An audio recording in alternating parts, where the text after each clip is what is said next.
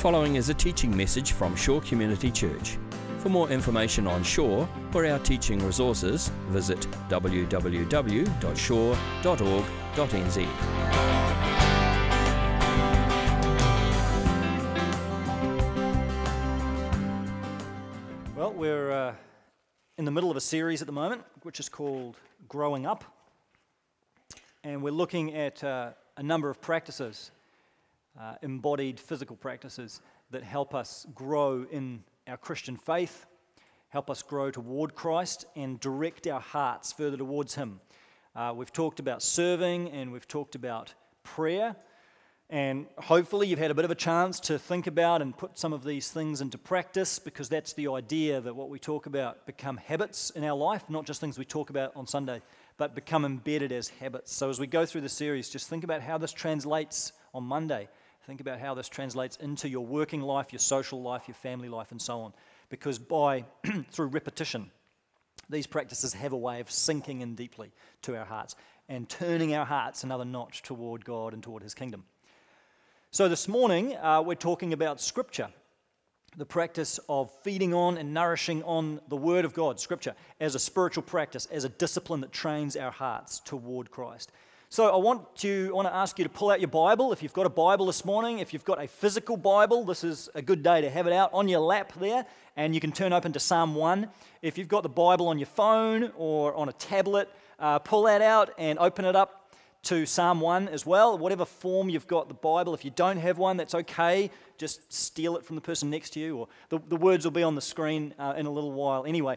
But as you've got the Bible open there, I want to ask you, just as an icebreaker here, just as a social experiment, on the count of 3, I want you to yell out the name of the translation of the Bible you're using, if you know what it is, okay? So if it's NIV or NASB or whatever, if you know the translation you're using, yell it out. If you don't know, just yell out, don't know. If you don't care, just yell out, don't care. If you don't have a Bible, yell out, didn't bring one. But if you do know the translation, yell it out, and let's just see what happens. All right, ready? 1, 2, 3. NIV. Oh, did you hear the resounding NIV? It's like a chorus of NIV. 400 years ago, that would have sounded like KJV, King James Version. Now, the NIV is the big deal. Yeah, interesting. I wasn't sure what result that would have. So, a couple of Bible statistics to kick off here. A lot of you obviously have the NIV. As of 2012, the whole Bible, the complete Bible, had been translated into 518 different languages. There's still a further 2,798 languages which have some portion of the Bible translated into that language, but not the whole thing yet. And then within English translations of the Bible, which most of you are probably using today, there are estimated to be about 900 different English translations of the Bible. So when you all yelled out NIV, that's one, and there's another 900 besides that. A lot of different English translations. And then within English translations of the Bible, you've got your niche Bibles, like the Teen Study Bible and the Women's Devotional Bible and so on, within particular translations. Some of the more interesting ones that I came across were the Surfer Bible. Yeah, it does exist. Yep. So you can hang 10 with Jesus. Yes. Does anybody even say that anymore? And also my personal favorite, the Holy Bible Stock Car Racing Edition. Yeah, it really is out there. Yep. And it's the NIV. Look at that. Yeah, so that's what you call the ultimate niche marketing. Stock Car Racing Bible. Yeah.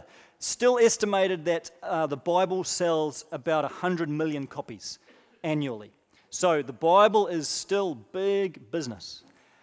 It's interesting, though, that we live in a generation where we have more physical copies of the Bible and electronic copies of the Bible than any other generation in history, more translations of the Bible in more languages than any other generation in history, and yet so many people and so many Christians still really struggle to read their Bible, really struggle to find the time to read it and to know how to read it well. I would say anecdotally, the majority of Christians, in my experience, don't have a regular practice of reading and feeding on the Scriptures. And I think for a lot of people, the time just escapes them. They find it very hard to carve out the time, and they just get through the day and through the week, and they just haven't got to it. You feel like you're exhausted, and you just don't have the physical energy to really engage with Scripture, or you just don't have the motivation, and there's just no natural interest there to really pick up this book and read it.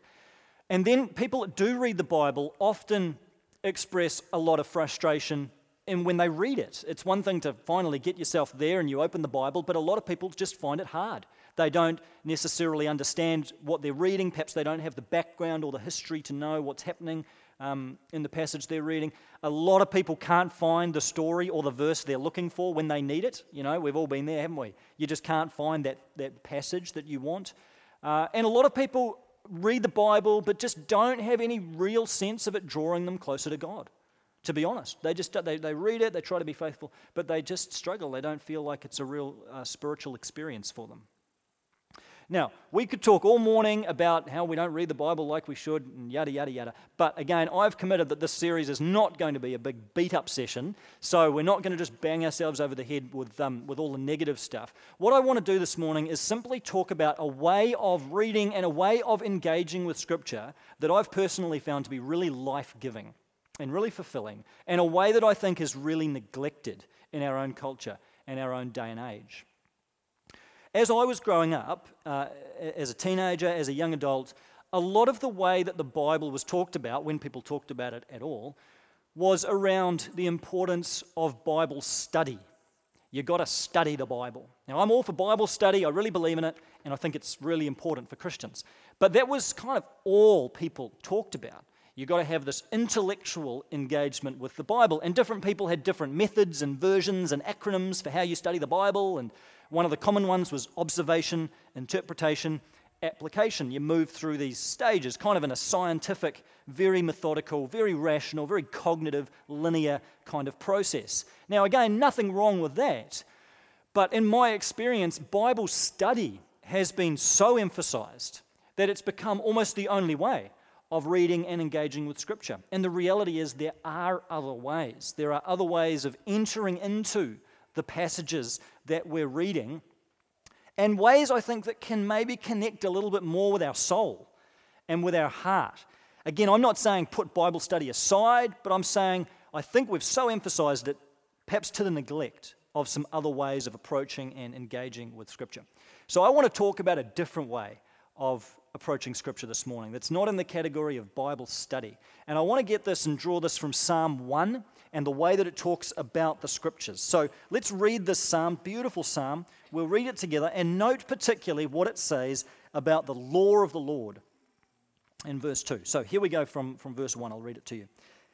Blessed is the one who does not walk in step with the wicked, or stand in the way that sinners take, or sit in the company of mockers, but whose delight is in the law of the Lord, and who meditates on his law day and night. That person is like a tree planted by streams of water, which yields its fruit in season, and whose leaf does not wither. Whatever they do prospers. Not so the wicked. They are like chaff that the wind blows away. Therefore the wicked will not stand in the judgment, nor sinners in the assembly of the righteous. For the Lord watches over the way of the righteous, but the way of the wicked leads to destruction. Now, clearly there's a link here between this picture of a fruitful tree, this person who's like a fruitful tree bearing spiritual fruit, and the law of the Lord, and their value for the law of the Lord. For us, I think we can safely take the law of the Lord in verse 2 to be the Bible as we have it today. It wouldn't have exactly meant that for the readers of this psalm. They only would have had parts of the Old Testament at this stage, and they would have thought specifically, when they heard the law of the Lord mentioned, of the first 5 books in the Bible, the law. But for us, in the fullness of the biblical story, when we hear the law of the Lord, I think we can quite fairly and accurately think this is the whole now revealed Word of God, the Scriptures for us. And notice the way that we're encouraged to engage with the Scripture in verse 2, whose delight is in the law of the Lord, and who meditates on his law day and night. I don't know what you think about when you hear the word meditate or meditation. Maybe you think of someone sitting cross-legged, palms up, with a low hum, in this kind of out-of-body, surreal, ecstatic kind of experience. That's kind of the stereotype of meditation. There's a lot of forms of meditation in the world today, in a range of cultures and a range of religious and non-religious settings. In fact, meditation is making something of a comeback today. There was a recent Time magazine cover story on meditation, a particular form of meditation under the guise of mindfulness. And mindfulness, broadly speaking, is the practice of emptying ourselves of all external and internal distractions by various means so that we can be fully present to whatever it is we're giving our attention to in a given moment. And meditation and mindfulness are big business. More and more corporate organizations have got meditation rooms now in their premises where people can go to do meditation or yoga, whatever they're into. And they're realizing that this can have an effect, a positive effect on employee productivity. Now, I would say from a Christian perspective that meditation is something we have to be discerning about. That there are many forms of meditation, and many of them do have their roots traced back to various Eastern philosophies, particularly Buddhism. And to the degree that those influences come through in the particular meditation practices, I think we have to be very circumspect and very careful about that. But on the other hand, I think there are a lot of Christians who tend to throw the baby out with the bathwater when it comes to meditation. And they just dismiss any mention of meditation because they immediately associate it with pagan religion, Eastern mysticism, and Buddhism, and they want nothing to do with it. And for them, meditation is just anathema. It's not part of the Christian faith at all. And the problem with that is that the word's in our Bible. It's right there in Psalm 1, and that's not the only place. We're encouraged numerous times in Scripture to meditate on the works of the Lord, and particularly to meditate on the Scriptures themselves, to meditate on the law of the Lord. So I think what we need to do is not dismiss meditation out of hand, but to reclaim a Christian understanding of what meditation is, and to reclaim a gospel-centered, Christ-centered practice of meditation as the Scriptures themselves call us to do. So, back to Psalm 1. This word meditate in verse 2 is the Hebrew word hagah. Everybody say hagah. You got to get that guttural sound in the back of your throat, hagah. There it is. Yeah, like haggis, but hagah. Now that word, it crops up numerous times in the Old Testament. It's translated various ways, not always translated meditate, interestingly. That's obviously an English translation from Hebrew, but it's translated in various ways. One of the more interesting times that this word crops up in the Bible is in Isaiah 31. You don't need to turn there, but let me just read this little passing reference of hagah in Isaiah 31, verse 4. As a lion growls, a great lion over its prey. Now that word growls is the same word. It's the word hagah. The same word that's translated meditate in Psalm 1. Same Hebrew word. It sounds quite strange, doesn't it? What has a lion growling over its prey got to do with meditating on the law of the Lord? Well, just picture that lion for a minute. Picture that lion with its prey, maybe a young baby goat. Or maybe if that's a bit too grisly for you, picture a dog with a bone. That might be a bit nicer. It's the same concept, right? So picture a dog chewing on a bone, a big, juicy, meaty bone. Now, what does that dog do? He chews it, he licks it, turns it over in his mouth, sucks every little bit of juicy goodness off that bone. Sometimes, you hear dogs making that kind of low growly sound, that little rumbly sound, and it's a pleasurable sound for them, like they're enjoying themselves. They're not in any particular hurry with this. Sometimes they'll bury the bone, go away, come back to it later. They're meditating on the bone. That's what is happening there. So you could say in Isaiah 31, that lion is meditating on its prey. A dog meditates on a bone. And we are called to meditate on the Word of God. Now, for me, that shifts meditation into a different category. Now, it's not about this kind of process of emptying our minds, although we do need to try and free ourselves from distraction. But it's much more a process of filling our minds and hearts with something, which is Scripture. This is not just an intellectual thing. Meditating on God's Word is not just about cognitive study. It's not a scientific, deductive, step kind of process. It's much more holistic than that. It's much more earthy. It's much more grisly and growly than that. And it's much more fun. Chewing on a bone is a pretty pleasurable thing for a dog. Chewing on Scripture should be fun and engaging and pleasurable for us. It means turning Scripture over within ourselves, within our minds and our hearts, and sucking each little bit of juicy goodness out of whatever passage we happen to be in at the time. Yes, that involves our brains, but much more, it involves all of us. You might even let out a little growl, a little rumble at times, that's okay too in meditation. Meditating on Scripture is about engaging with the text that's in front of us. Not just sitting back, doing nothing, trying to empty our minds. It's quite an active thing. It's applying ourselves to the passage that's in front of us and trying to draw all that we can out of it in partnership with the Holy Spirit. Now, that does require a certain stillness. Meditation's an active thing. It's filling our mind with Scripture, and it's feasting on the Word of God.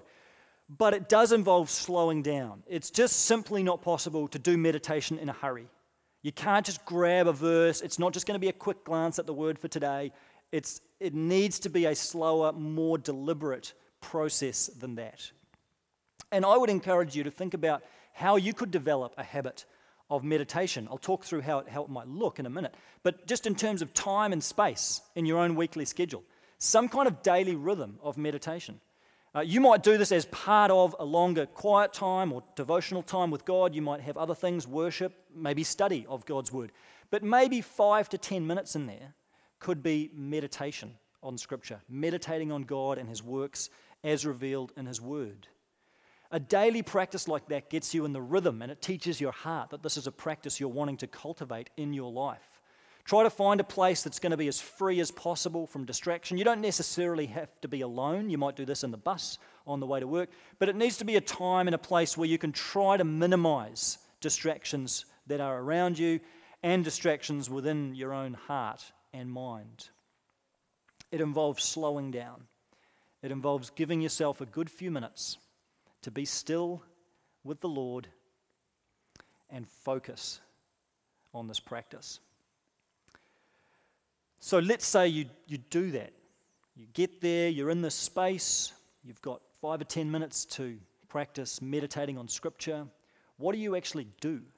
What do you feel at? And this is where it can get really loose, and you can get discouraged if you're not careful, because you can just do the old flick and point method and hope for the best. But you need a plan. You need some kind of plan at least in order to get going with this. So I want to suggest one particular form of meditating on Scripture that you might like to try. It's called Lectio Divina. It's a really ancient practice. It exists in various forms. We've practiced it before in the context of our church service. It's something you can do in groups or just as easily as an individual. And it's one way, only one way, but one way of practicing meditation on Scripture. As far as which passage of the Bible to meditate on, I would encourage you to work your way through the Psalms. I just think there's no better place to meditate on the Bible than the Psalms, Israel's songbook and prayer book. You can work your way through. There's 150 of them, take one a day, or just part of one a day. And if one of them doesn't particularly connect with you, flick to the next one, because there's so many moods and emotions, they span the whole continuum of human experience. So there'll be a psalm that connects with where you're at on a given day. But working your way through from 1 to 150 is not a bad way to go. And again, it gives you a plan so that you're not just at a whim every time you try and do this. So here we are, we're ready to meditate on Scripture. We're opening up and we're in Psalm 1 or whatever psalm you happen to be in that day. Now the process of Lectio Divina itself has 4 stages to it. And I want to talk through what these are, and then we're going to practice this together. And we're going to take a few minutes in our service to go through a Lectio Divina ourselves. Now the 4 stages, don't see them as having to be rigidly linear. they can overlap. And I find that the more I do this, the more they tend to overlap and kind of mesh together in an organic whole, and that's fine, that's great. Sometimes you can circle back to one or two, so don't see these as having to be really set in stone, but I'll talk them through because at least to get started, it's helpful to practice these in progression. So the first stage with Lectio Divina is called Lectio, and it simply means reading. Lectio Divina, by the way, the whole thing simply means sacred reading. The first stage is Lectio. We read the text. But when you read the text that's in front of you, if you're practicing meditation on Scripture, don't just read it in order to process it, to get through it, to intellectually absorb it, and to be done with it. Read it slowly. We're not very good at this, but slow down. Stop yourself after every phrase or at the end of every line. The Psalms are particularly good for this because often in the Psalms you see that little word Selah. You notice that after each few lines and pop up in various Psalms. Translators differ over how to translate that most precisely, but I think the best translation was offered by Eugene Peterson, who said Selah simply means shut up. Just shut up and think about that and let that soak in. So have plenty of Selah as you read. Pause and stop and just let it sink in and soak in deeply. It may not feel comfortable or natural to do that because we're so fast-paced, including with our reading practices, but force yourself to slow down. So we read the text. And then the second stage is meditatio. And this is the heart of it. This is where we meditate on the text. This is where it's helpful to have that image of the dog with his bone. That we chew the text over. And I find it's helpful, having gone through Lectio and read the text, to then ask the Holy Spirit to settle something on my heart. A word, a phrase, an image from what I've read. It may just be out of the whole psalm, it may just be one word that God is just wanting to press onto your heart. Or a particular picture that's come through that he just wants to have you sit with for a few minutes. And as you receive that, or as you think about what made the most impression from your reading, chew that over, turn that over in your mind, in your heart. Explore every possible dimension of it. Ruminate on the text and let it just percolate away there within you without having to come to any particular answers, without having to do a lot of academic study, but just turn it over in your mind and allow that picture and that sense and that word or that promise or that thought to just settle within you. In this process of meditatio, we need to engage one of our greatest God-given gifts, which is our imagination. Some Christians get weary of imagination because it sounds like fantasy. It sounds like we're just going to go make stuff up. But that's not what biblical imagination is. Biblical imagination is the creativity of picturing and really entering into what Scripture tells us. I love the distinction that Wendell Berry makes between fancy or fantasy and imagination. He says, fancy wrote, Mary had a little lamb. Inspired imagination wrote, the Lord is my shepherd. That's a good distinction. What we're after is inspired imagination, taking after the writers of Scripture who were truly inspired by the Spirit. But this kind of imagination really enters into what you're reading. So if you're reading, Psalm 91, he who dwells in the shadow of the Most High will rest in the shelter of the Almighty. You picture God as that eagle hiding you under the shadow of his wings. And you let that settle in your heart. You imagine it.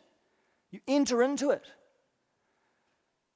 Or if you're in Psalm 150 with that symphony of instruments, all praising God, or one of the Psalms that talks about every part of creation praising God, you imagine it. You imagine the symphony, maybe the cacophony of voices and noises, all resounding in praise of the Almighty, and you really feel it with your whole being and your whole body, and you ask the Lord to enable you to just be there and be in it and let it sink into the fiber of your being.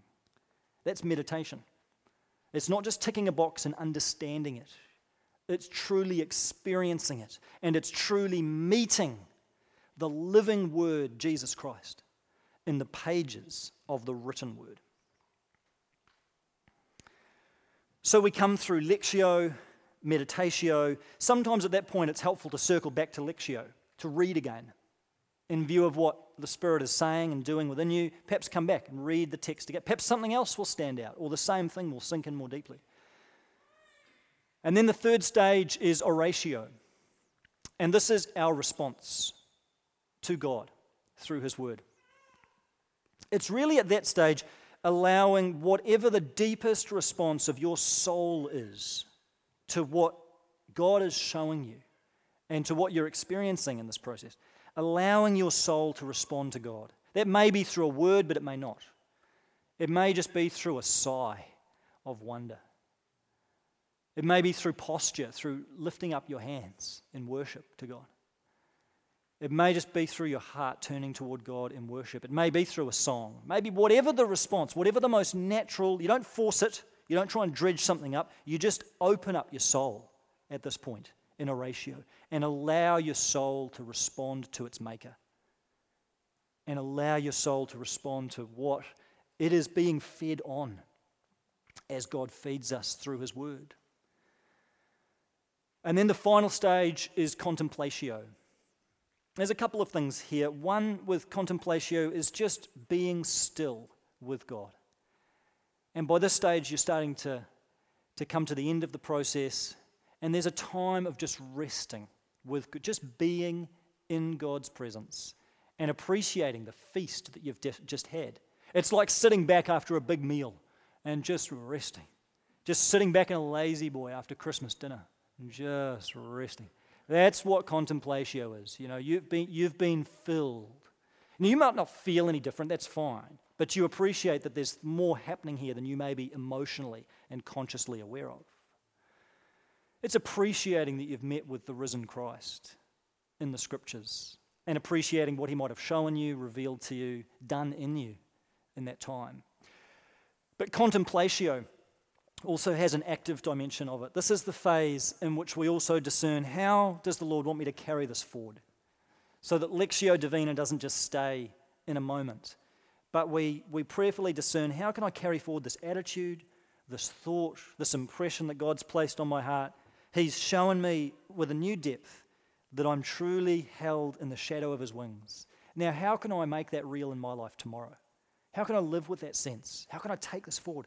Again, this is prayerful. It's not just trying to come up with answers and an action plan. It's allowing God to settle in your heart the ways in which you might keep this percolating, keep this in front of you, and allow it to actually shape who you are and how you think about yourself and how you think about God and how you think about those around you. So even though contemplation itself has a very still quality to it, in the end, contemplation is also a life lived, a contemplative life that allows Scripture to shape us and form us and define us. And that's Lectio Divina. I know that it might sound novel and new, and I know that you might be really keen to try it because everything sounds cool in Latin. But there really is nothing gimmicky here. There's really nothing novel and new. This is a very, very old practice. Please don't go into this expecting some kind of surreal experience or out-of-body levitation. This is simply a way of entering into Scripture and meeting with Christ in the text. Sometimes I practice this kind of meditation of Scripture and feel nothing in particular. There's often still an impression or a thought that comes to my mind or heart, but it's not always a deep, deep and strong sense emotionally of God's presence. Sometimes there is, sometimes there isn't. But please don't let that, your emotional feelings, be the barometer of how successful your practice of Lectio Divina is. Again, this is a habit, and through habit we are formed. Our heart is formed over time. And even if you feel at times like this is kind of going through the motion, and you have times where it can feel quite dry, just know that by feasting and feeding on the Word, prayerfully and thoughtfully, with an openness to the Spirit of God, your heart truly is being shaped and led further to its true anchorage in Jesus. This has been a teaching message from Shore Community Church. For more of our teaching resources, or to donate to our teaching resource ministry, or for more information on Shore Community Church, visit www.shore.org.nz. Alternatively, you can email office@shore.org.nz, or phone 09 415 0455. Thank you for listening.